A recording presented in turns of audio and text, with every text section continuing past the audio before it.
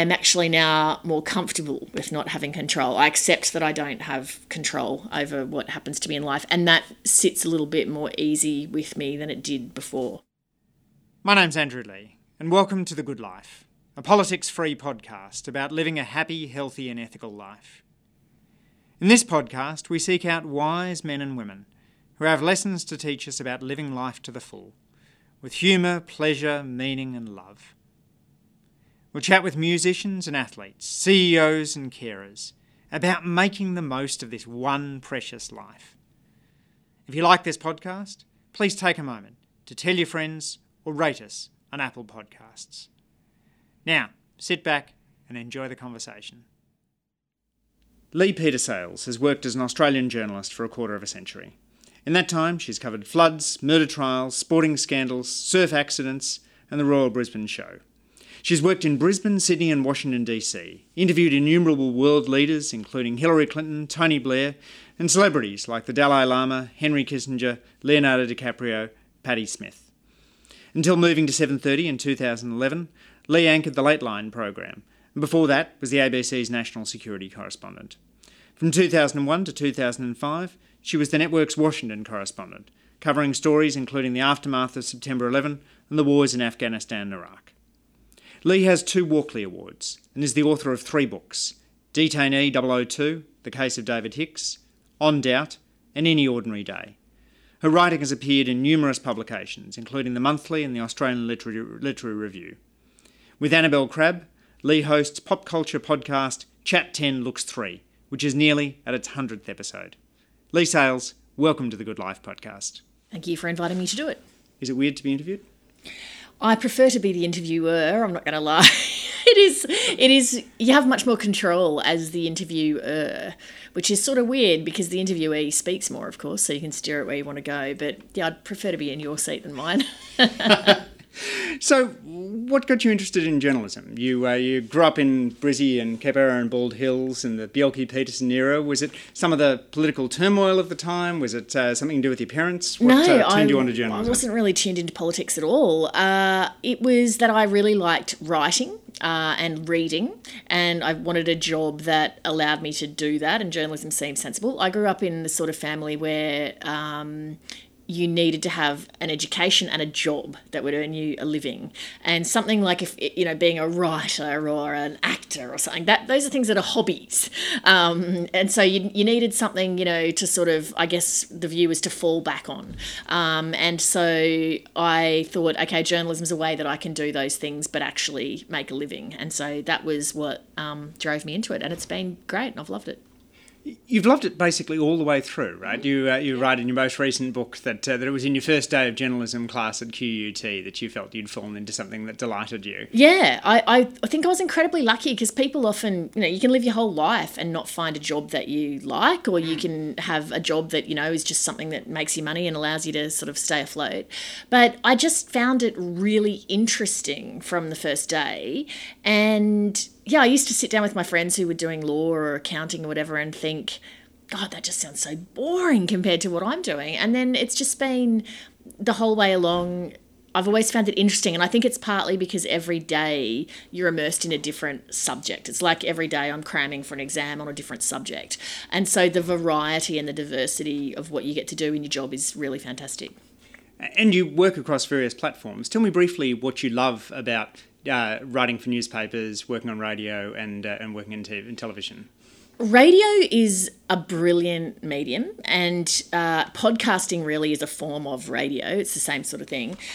Radio is wonderful because, bizarrely, I think it's intimate in a way that the others aren't. You'd think TV would be maybe the most intimate because you're seeing pictures, but I think radio, the fact that you're not seeing pictures, allows your imagination to come into play. And because you can be in your kitchen or in your car or even lying in bed and have these people, having a conversation, it often feels like maybe you're in the conversation but you're just not saying anything. And in fact, Annabelle Crabb and I get that feedback from people all the time, that they feel like they're sitting at a table with their friends having a conversation and they get the same buzz from it. So radio is brilliant like that. And also when you're interviewing somebody for radio, in my experience, you get much better material than for television because you don't have the gear and the camera is intimidating to people and off-putting, and if you have a lot of lights. So the absence of a ton of paraphernalia is really great. So radio is fantastic like that. And also because you don't need pictures, it's very immediate. Television, there's no substitute for the power of a picture and seeing somebody say something for allowing you to draw conclusions about, their trustworthiness or their likability or all of that sort of stuff. And so it's hard to go past TV for just the power of it. Print and, sort of long form print, which is, I guess, when I say long form, I mean I've done 3 books, but I guess I've written 2,000 word feature articles. I haven't done news print reporting. I've done more featurey stuff or opinion pieces. The beauty of that is that I think that it allows you to put analysis in a way that broadcast media often doesn't, because you're sort of pressed for time often in a broadcast sense. So the kind of things that I've been able to explore in all 3 of my books, I think would be difficult to do in a different medium. So they've all got their different strengths and weaknesses. And I think, part of, for me, the enjoyment of my job is not just the subject matter, it's that I have been able to range across all those different things. So when the lights go on and the interview starts, you're in an incredibly high pressure environment. I remember you saying at your interview with Paul McCartney that it was a miracle that you didn't start sobbing partway through the interview. How do you manage to control your nerves in that sort of environment? Every interview is so different, and you're interviewing for a different thing. So say for 7:30, if it's a political interview, that's more of what I'd call a sort of an accountability interview, where the person will say something and you might pull them up on it and say, oh, that's wrong, or but last time you said this, blah, blah, blah. So that's one kind of interview. With McCartney, the nerves are for it, and sorry, the nerves for something like that is just because it's high stakes and there's pressure and there's scrutiny. Something like McCartney, the nerves are more to do with the fact that I'm a gigantic Beatles fan, and it just strikes me as beyond my wildest dreams to meet Paul McCartney. And I guess it's partly the just anxiety that what if that person is a disappointment or they're nasty or something, and then it sullies your, view of them. But also I think it's just your own human emotion of that, it's overwhelming to meet somebody that you're a huge fan of. And so that I think comes into play. So in terms of how I manage the nerves, I think it depends on the reason that I'm nervous. So with something like a major political interview or a major broadcast like election night, I try to be really well rested. I try to have done a huge amount of preparation so that I feel like there's nothing more that I could do, so that when I go into the circumstance, I don't have any niggling doubt like, I haven't done all the work. I haven't ticked every box. I don't. I know I'm gonna have enough anxiety without thinking that I haven't actually done my homework. So I like to have the homework done. So I think for those kind of things, for me, it's preparation, and it's lulling myself into a false sense of control, really, over something that's not controllable. Because what somebody else says in an interview or what happens on live TV is out of my control. So if I can pin down the things that are in my control, like wearing a comfortable suit, having had a decent night's rest, having eaten good food that day, then that lulls me into some sort of ridiculous false sense that I'm under control in the situation. When it's something where the nerves are more relating to my own emotion, like, that I'm overwhelmed by the person I'm meeting, or that the story's really sad, or I know I'm interviewing someone about difficult terrain, like, say, the death of a loved one, I try very hard to think about, this is not about me. This is about the person at home, and try to pull my own normal, I guess, reaction out of it. I try to, I suppose, it doesn't sound very healthy, I try to suppress my own normal emotion in the context of doing it. What about for interviewees? I don't mean professional interviewees like politicians, but for people who might be stopped on the street, or for a corporate leader who might have to be held to account for some unexpected event. What tips do you have for them to do as best they can in an interview? I just think people should be authentic. I interviewed Shane Warne the other week, and I was incredibly struck. I don't think I've ever interviewed somebody who was so unapologetically just themselves, and that every answer seemed completely unspun and completely frank without a view to how that might play later on. And it takes a lot of either guts or, I guess, stupidity to do that. I don't know. But the thing is that when people answer like that, they come across really authentically. And so by far, the most common feedback I've had to the Shane Warne interview was people going, oh, I thought Shane Warne was a bit of a knob, but actually he's a great guy. And I think that comes from the authenticity, because people respect, I think, when you just are who you are and you admit that you've done things wrong, or you admit that you're not perfect or whatever. And so I would say to people, and I often say to people, if they say, even like this week, for example, I was hosting a tribute concert to somebody who recently died, and somebody who I was speaking to in the context of the concert said, can you tell me what you'll be asking me? And I said, well, I can, but you need to not pre-script your answers, because then it sounds unnatural and inauthentic, and that's what causes people to give a bad response. You want it to seem as natural as possible. And so to be as natural as possible, telling the truth and being authentic are the keys to that. And in any ordinary day, you talk about a particular category of interviewee, somebody who's suffered significant loss, and you talk about some sort of quite rough experiences with interviewers, particularly in the case of James Scott and Stuart Diver. How should someone who's suffered loss and is facing an interview respond? I think you have to be very careful to choose who you want to be interviewed by and when, and the context and all of those kind of things, because clearly if you've gone through a traumatic event or you've found yourself unwittingly at the centre of a media storm, the last thing you want to do is be further traumatised, and the media process can be traumatising. So I think you have to think through very carefully, like, who's the kind of person I want to talk to about this, and what do I hope to get from talking to somebody about this? And I guess just what I would do were I in that circumstance, say my brother was eaten by a shark or something, I would know I wouldn't be in a fit state to make decisions. So I would ask someone that I trust to help me, think through it. So that's the problem, I think, for people when they find themselves in the middle, if they're not experienced at the media and they find themselves in the middle of a horrible event, you're probably at your lowest competence to assess whether or not you should even talk to the media. You've faced this barrage of online abuse about your interviews, about your separation, about your writings. You've said that barely a day goes by you don't get a disgusting, offensive sexual insult. How do you handle that? Do you know, the volume of it is so vast that it legitimately is basically water off a duck's back, because you can't take it seriously when it's just such a sort of barrage.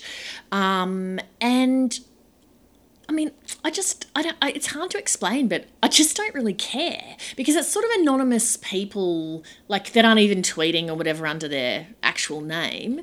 And so I find it hard to care about it. I don't know if that says I'm like a sociopath or something, but it just does not make a gigantic impact on me. And I'm not someone that, say, comes off the show, particularly if I've done an interview with the Prime Minister or the opposition leader and I know that my feed will be full of very partisan responses. I don't tend to come off air and then sit there and just go through it and keep refreshing it. I tend to just go home and switch off from that sort of stuff. And the thing that I find when people say to me, how do you not get upset by it? I always feel like flipping it and going, why do you get upset by it? It's just, I just find it, I don't know, it's sort of out there and it exists, but I don't see it as something meaningful, if that makes sense. But it's gotten a lot worse during your time as a journalist, hasn't it? Well, it has, just because of the advent of social media. I'm sure there was plenty of people sitting at home when Kerry O'Brien was hosting 7:30 going, oh, bloody Kerry, blah, blah, blah. But they didn't have the means to immediately send that to Kerry O'Brien. So I think, I'm sure that there's been, I remember years ago the ABC switchboard would get inundated with calls if there was a Tetchy interview, and you might get the call log that would say 700 people rang, blah, blah, blah. I bet you now the volume of calls they get would be right off, because it would be people on their social media having a go. So I think it has gotten worse, and I noticed certain platforms are worse for it than others. So say, for example, my Twitter is often full of just really extreme partisan abuse. Instagram, there's none, really. Facebook, I see very little abuse. I'm not sure if it's to do with, well, I guess people aren't using their real names necessarily on Facebook or Instagram, but Twitter just seems particularly, horrible. You occasionally choose to fire back. Famously, when Graham Morris called you a cow, and you said you'd rather be a cow than a dinosaur. How do you make those decisions as to when to engage? Well, see, that thing with Graham, I mean, I actually get on pretty well with Graham, and I'd known Graham for a long time because he used to come on Late Line regularly, and so I thought my cow dinosaur line was actually like light-hearted, like just like almost like just you're going to say this, and I'm just going to smack you down by being funnier. But then, of course, because people, you can't always read the nuance in things. And also a lot of people are humourless. And so people are like, oh, Leigh Sales smacked down Graham Morrison. Well, actually, no, I was just having a light-hearted dig. Sometimes I'll retweet if somebody says something particularly egregious and offensive, I'll retweet it because I do like people to understand the degree of nastiness that's out there, just to give a taste of sometimes what it's like. Or even things like in the context of an election, somebody, not everyone that sends a sort of, tweet like you're hopeless or you're crap or whatever is a horrible person. What they maybe don't realise is the person that they're sending that message to, that they might be the 10,000th person to tell that one individual today that they're crap or they're hopeless. Like there was a story earlier this year, an ABC Adelaide presenter broke down in tears on air because they'd got a tweet or a text or something from someone to say that they're doing a crap job. And she said, well, we're trying our best, and, like live radio, it's moving super fast and you're doing what you can. And so obviously that one message landed for her at a bad moment on a bad day when she was doing her best, and then someone slaps her down and says, you're crap, in a way that they wouldn't ever do that in real life. So I think it's good sometimes to remind people, you think you're one person sending the message, but actually you may be one of 10,000 that's been piling on this person. So it can be, I think, a form of bullying. Do you worry that in doing that, potentially you're putting talented young women off journalism? No, not necessarily. I think that they just need to know the reality of what it's like. I think what is better is for somebody like me to say, yeah, I get all of this, but don't let it put you off. Yeah. Or just accept that why do you care what complete strangers, anonymous strangers say about you, particularly also when they're clearly motivated by, extreme political views at one end or the other. Like, why would you care about that? Why does your self-esteem need to ride on that? Like, it just doesn't. Do you have any tricks for sort of taking off the armour when you get home? Sort of putting aside, particularly when you've had one of these sort of accountability interviews that you talk about. You've got to switch off. Like, you have to switch off. Well, just literally get your phone and switch it off.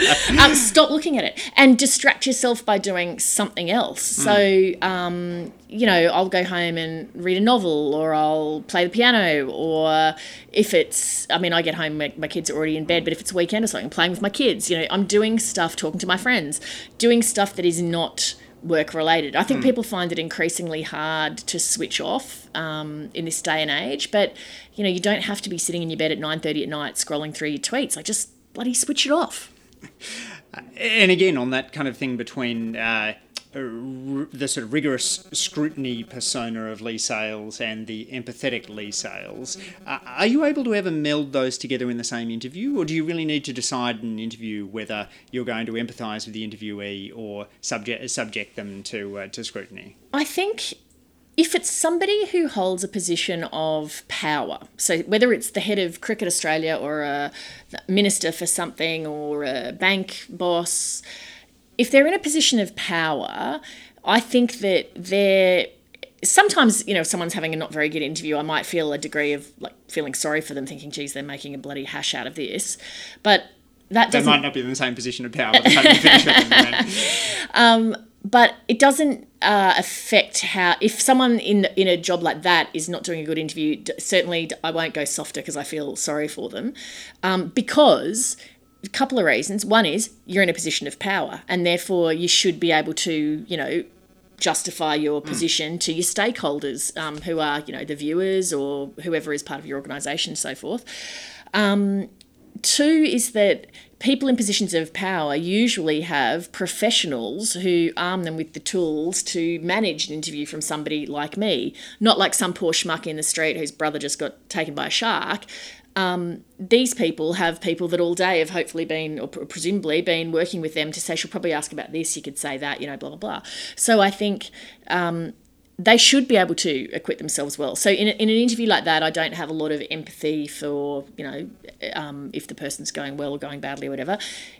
in an interview with somebody who's not a trained professional with armies of people equipping them to do a 7:30 interview, I try really hard to be understanding that it's not a natural thing for them to have to front up on television, that they might only be familiar with me from the first kind of interview, and so they might be scared of me and not sure, am I a nice person, am I a hard person? So I try to, for people like that, I try very hard to put them at ease. Often I'll try to make somebody, you can't always in interviews if it's very serious, but I'll often try to make somebody laugh with the first question because it'll put them at ease. Or in the small talk leading up to the interview, I'll try to make them feel not threatened. So yeah, you just approach each different sort, each different type, differently.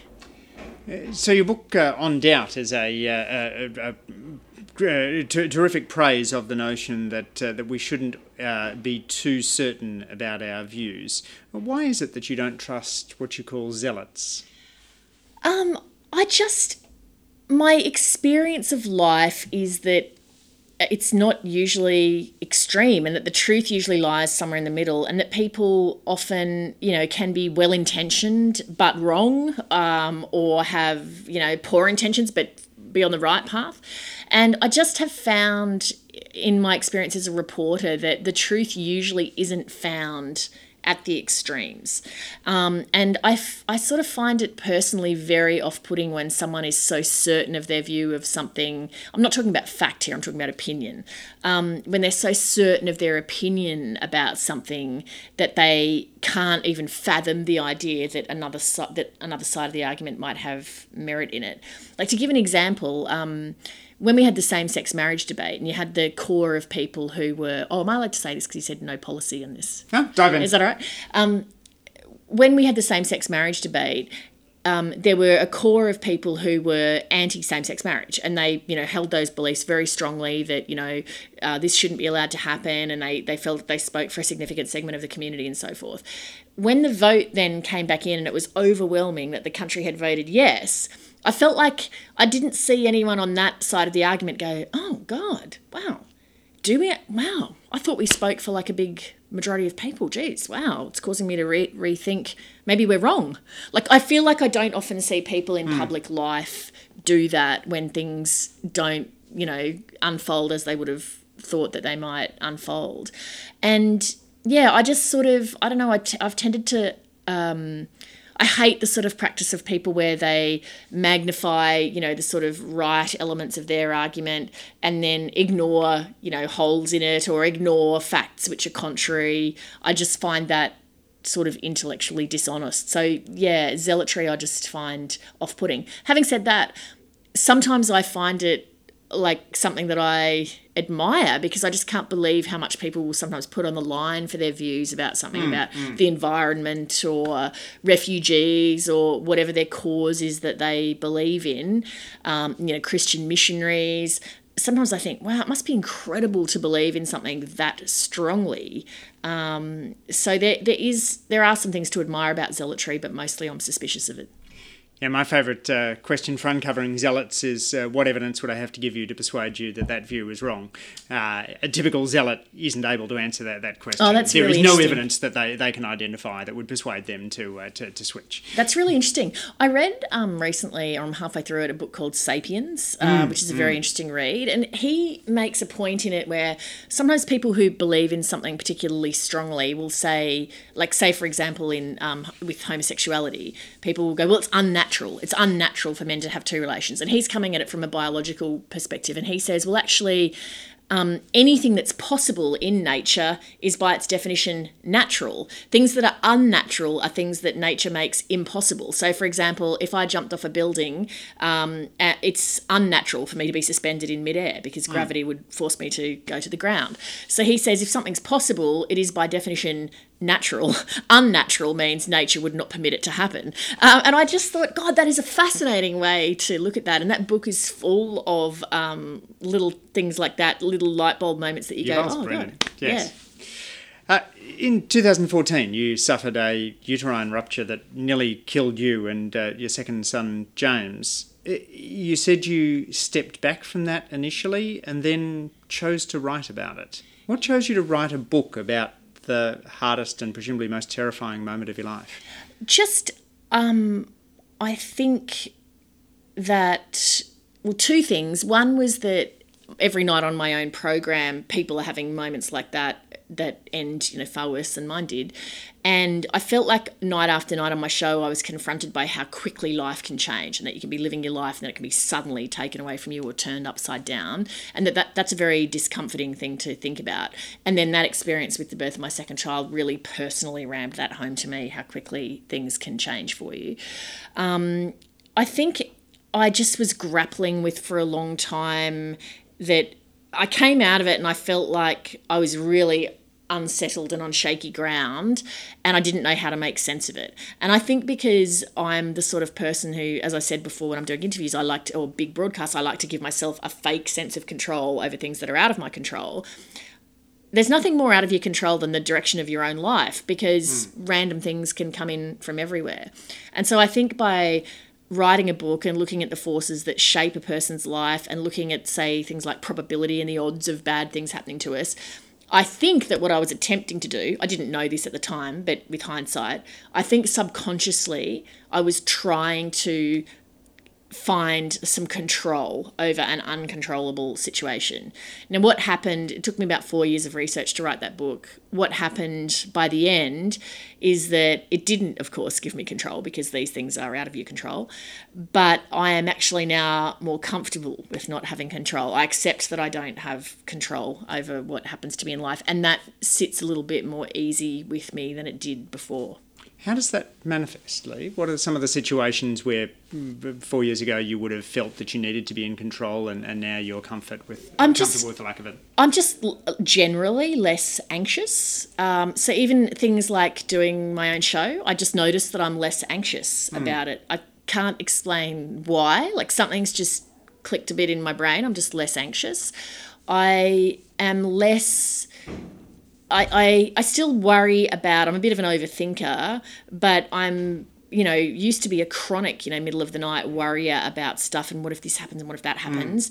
Now I'm much more likely to think, you know what, well, today's actually going all right, so I'm just going to take that. And I tend to be a bit more in the moment. So it has sort of changed me to be a bit less... a bit less anxious, and I feel a bit more reassured that I know things will go wrong to me because I'm a human being and I'm alive, and I feel a little bit more like I believe in my capacity to manage that. Do you feel like you're a lucky person? I did until I was about 40, and then it felt like very suddenly I'd used up all of my luck.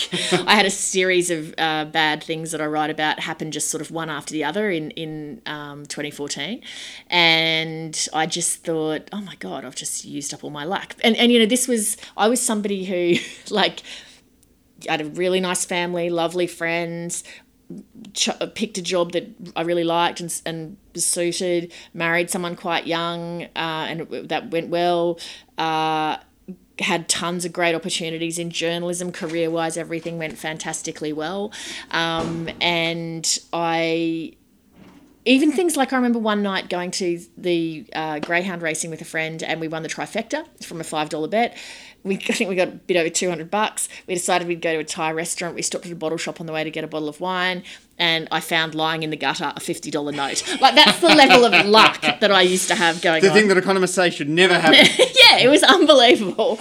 And then I had this string of events of nearly dying in childbirth, and my child being thought to have had brain damage, and then we sort of staggered through that, and then he got viral meningitis, then my other son was unwell, then my marriage fell apart. It was just like one thing after another going wrong.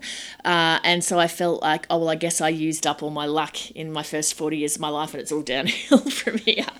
But again, I've come to realise some people have...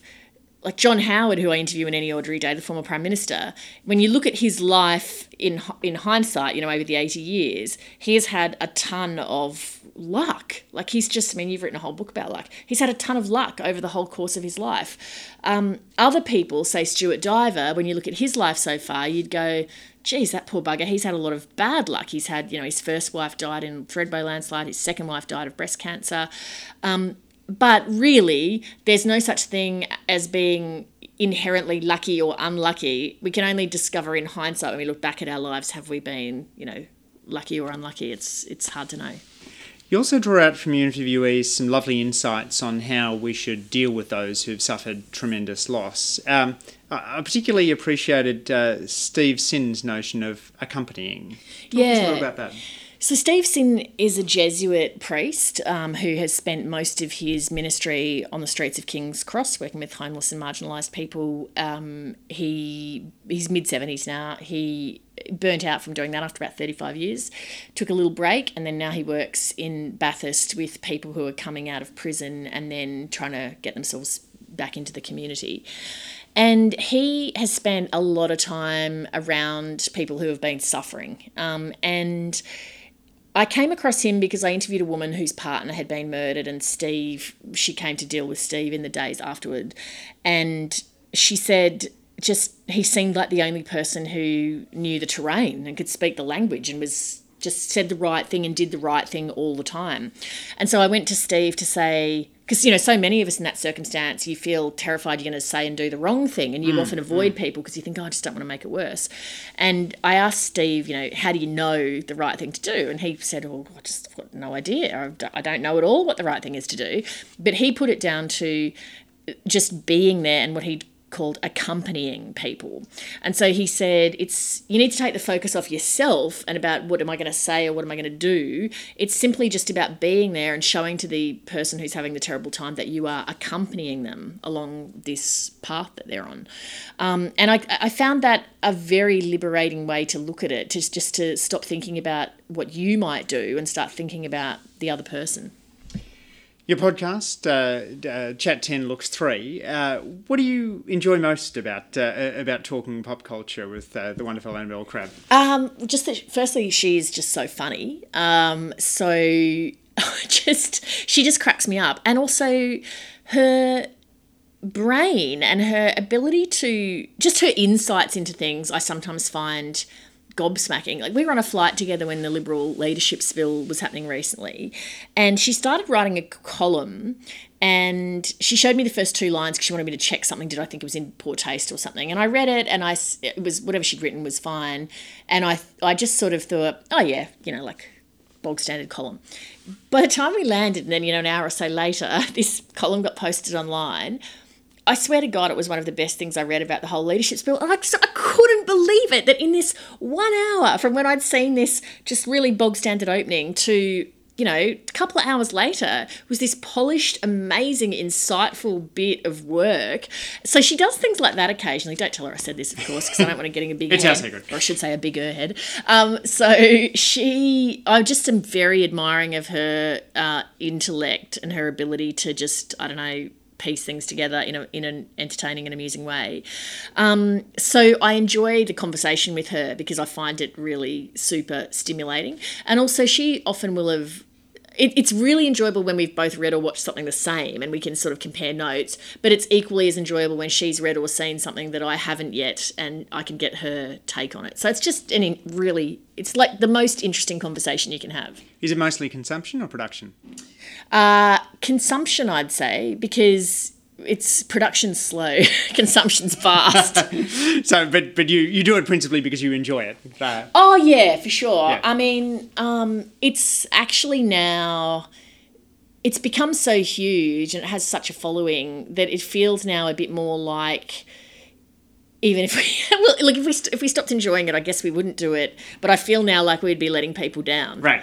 So there's a level of that we sort of have to do it. I feel like, even though we're not paid for it and it's sort of voluntary, but we do still enjoy it, thank God. So it's not arduous to keep doing it. But I do now have this sense of, there's tens of thousands of people that follow it and are engaged with it, and I feel like, oh geez, I don't want to disappoint them. Now, as a Monty Python fan, I have to confront you on this. What does your dislike of Monty Python tell us about your attitude to the absurd? I wouldn't have agreed to do this if I'd known that you're a Monty Python fan. I think it just speaks to what you find funny. And I generally don't find the absurd funny for some reason. And I don't... for some reason, British comedy, I don't tend to find that funny. So people often say, what about the goodies or whatever? No, just sort of bypassed me. Surely, yes, Prime Minister. The Mighty Bush, no. Yes, Prime Minister, no. I know. It's not my Faulty Towers. not really, okay. Like, I don't know. I can't put my finger on it. But Monty Python in particular, I just find pathologically unfunny. So I don't know if it's, I tend to find, like, I'm just trying to think now of something that I find funny so that the Dead Parrot sketch, obviously. I don't find the Dead Parrot sketch funny at all. Stop it. It's pining for the fjords. How can it not be funny? Stop it. Stop quoting it. I know what you're doing. Stop it. I tend to find wordplay funny. I don't like visual comedy, like Three Stooges, stuff like that. I just don't find that funny. So, yeah, I'm just making myself sound really humorless now, aren't I? No, but you like musicals, which are much more structured and, to my mind, very rarely funny form of entertainment. Yeah, Book of Mormon's pretty funny, but no, musicals aren't funny. Musicals are sort of whimsical and just fantasy. One of the reasons people often don't like opera or musicals is because they find it jarring that someone's just living a life and then they start singing. So you've got to suspend your disbelief. But yeah, I don't know. I like suspending my disbelief. What advice would you give to your teenage self? Probably enjoy the moment and don't be in such a rush, because I have always been in a hurry to get things done and to get to the next opportunity, and I think you don't need to necessarily be like that. Aren't you being a hypocrite? Haven't you got where you are now because you're in a rush? Yes, I have. And so, but nonetheless, I think that I have probably... I probably could still be where I am had I been in less of a rush, or got to it a little bit later, and I don't think it would have mattered. Yeah. So things like I wanted to be the Washington correspondent, and I got back from that when I was 32, and I think would it have killed me if I went when I was 32? Because it felt like when I got home, it was like, oh, I've done the thing I always wanted to do, and now I've got another 30 years of my career, left to go. But I am being a hypocrite because I have liked where I've ended up. But I think if you're doing a job that you're enjoying, why rush to the next job just to get further up the ladder? So you got to strike the balance with that. And just to be appreciative of, and I think I am now, but probably was less when I was younger, of what you're doing or where you're at in a given state of life, and to try to not be wishing it away to get to the next bit of it. Even with my kids who are small, so they can really push my buttons, I try to, even when they're demanding my full attention, try to think, well, pretty soon they're not going to want my attention at all. So yes. I should appreciate this. They'll move from the labour-intensive stage to the capital-intensive stage. Yeah. Did you consciously choose mentors in your early career?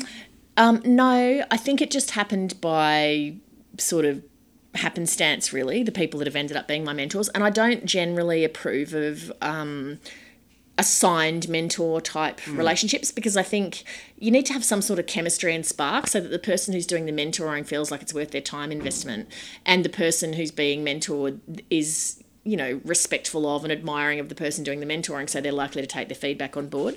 So I think the best way for mentoring relationships to happen is for teams of people to work together that involve senior and junior people, so that those relationships can spring up. So I think my earliest... You tend to have more mentors, I think, when you're younger, because there's just more senior people to choose from.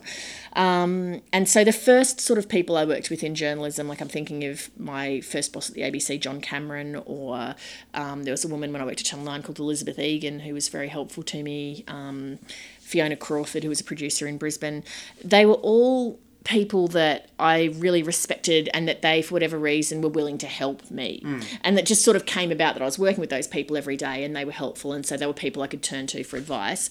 As I've gotten older and more senior myself, I think it's more of a peer, I don't know if mentoring's the right word, but I have peers that I trust whose judgment I really believe in. So my executive producer, Justin Stevens at 7:30, is really smart and emotionally empathetic and emotionally intelligent, and he is a really good person to bounce things off. Lisa Miller, the ABC's former London correspondent, very good editorial judgment, very sensible person. So I tend to have people like that I rely on, that I'll say, I'll often go to Justin and say, I'm thinking of opening with this, what do you think? What if I did that instead? How do you think that would work? And then we sort of bounce off each other. So it's more, I don't have someone that I go to who I view as like my mentor, but I have these other relationships. What's something you used to believe but no longer do? That hard work pays off, good things happen to good people, all that stuff that I think you tend to believe a bit more when you're younger. Tell you what, I guess I probably did believe at one time, but I definitely don't now. Follow your dreams. That's the most dumbest piece of advice out there. Don't follow your dreams. Yeah, again, like for me, I guess it worked out all right. But I think that generally that is bad advice because, you know, even what I do for a job, I sometimes get worried thinking my kids will think that becoming a person that anchors a TV show is a viable career path. Like, it's really not. Like, it's very unusual for that to work out. So, you know, my house is full of artists and comedians and actors and writers and people like that I think it's probably giving my children a false sense of, like, it's not easy to make a living out of any of those arty sort of jobs. I think find something that you like doing and that you can make a living out of so you can have a reasonably comfortable life. I don't think you have to be affluent, but I think that having enough money to put food on your plate and to have a reliable income and to do the things that you need to do to make yourself comfortable, I think is very important. When are you most happy? When am I most happy? Probably hanging out with friends, having a laugh. I mean, I do love being at work on a day when there's a big story going. It's just absolutely exhilarating. It's just there's no more fun in the world than being in a newsroom in the middle of a big thing that's going on. I think I'm a pretty happy person, actually. I'm mostly happy, I would say. What's the most important thing you do to stay mentally and physically healthy? Mentally is to remain engaged with my friends and to try to not be thinking about myself all the time. The unhappiest people I know tend to be people that are in their own headspace the whole time. And so trying to think things through from, you know, Kathy was feeling unwell last week, wonder how she's going. Rani's had that new baby, wonder how that's going on. Maybe I could, when I make my lasagna on Sunday Ava, I could make some extra and drop it off to Rani. Like, I think that is good for me to just be trying to think outwardly. Physically, I try to exercise, you know, 4 days maybe out of 7. I find it hard to fit in with work and kids, but I would get to the gym maybe 4 times a week. And I just try to not, I wouldn't say I'm a brilliantly healthy eater. Like, I'm not someone that's only eating activated almonds and that sort of thing. Like, I had a lamington this morning, for example.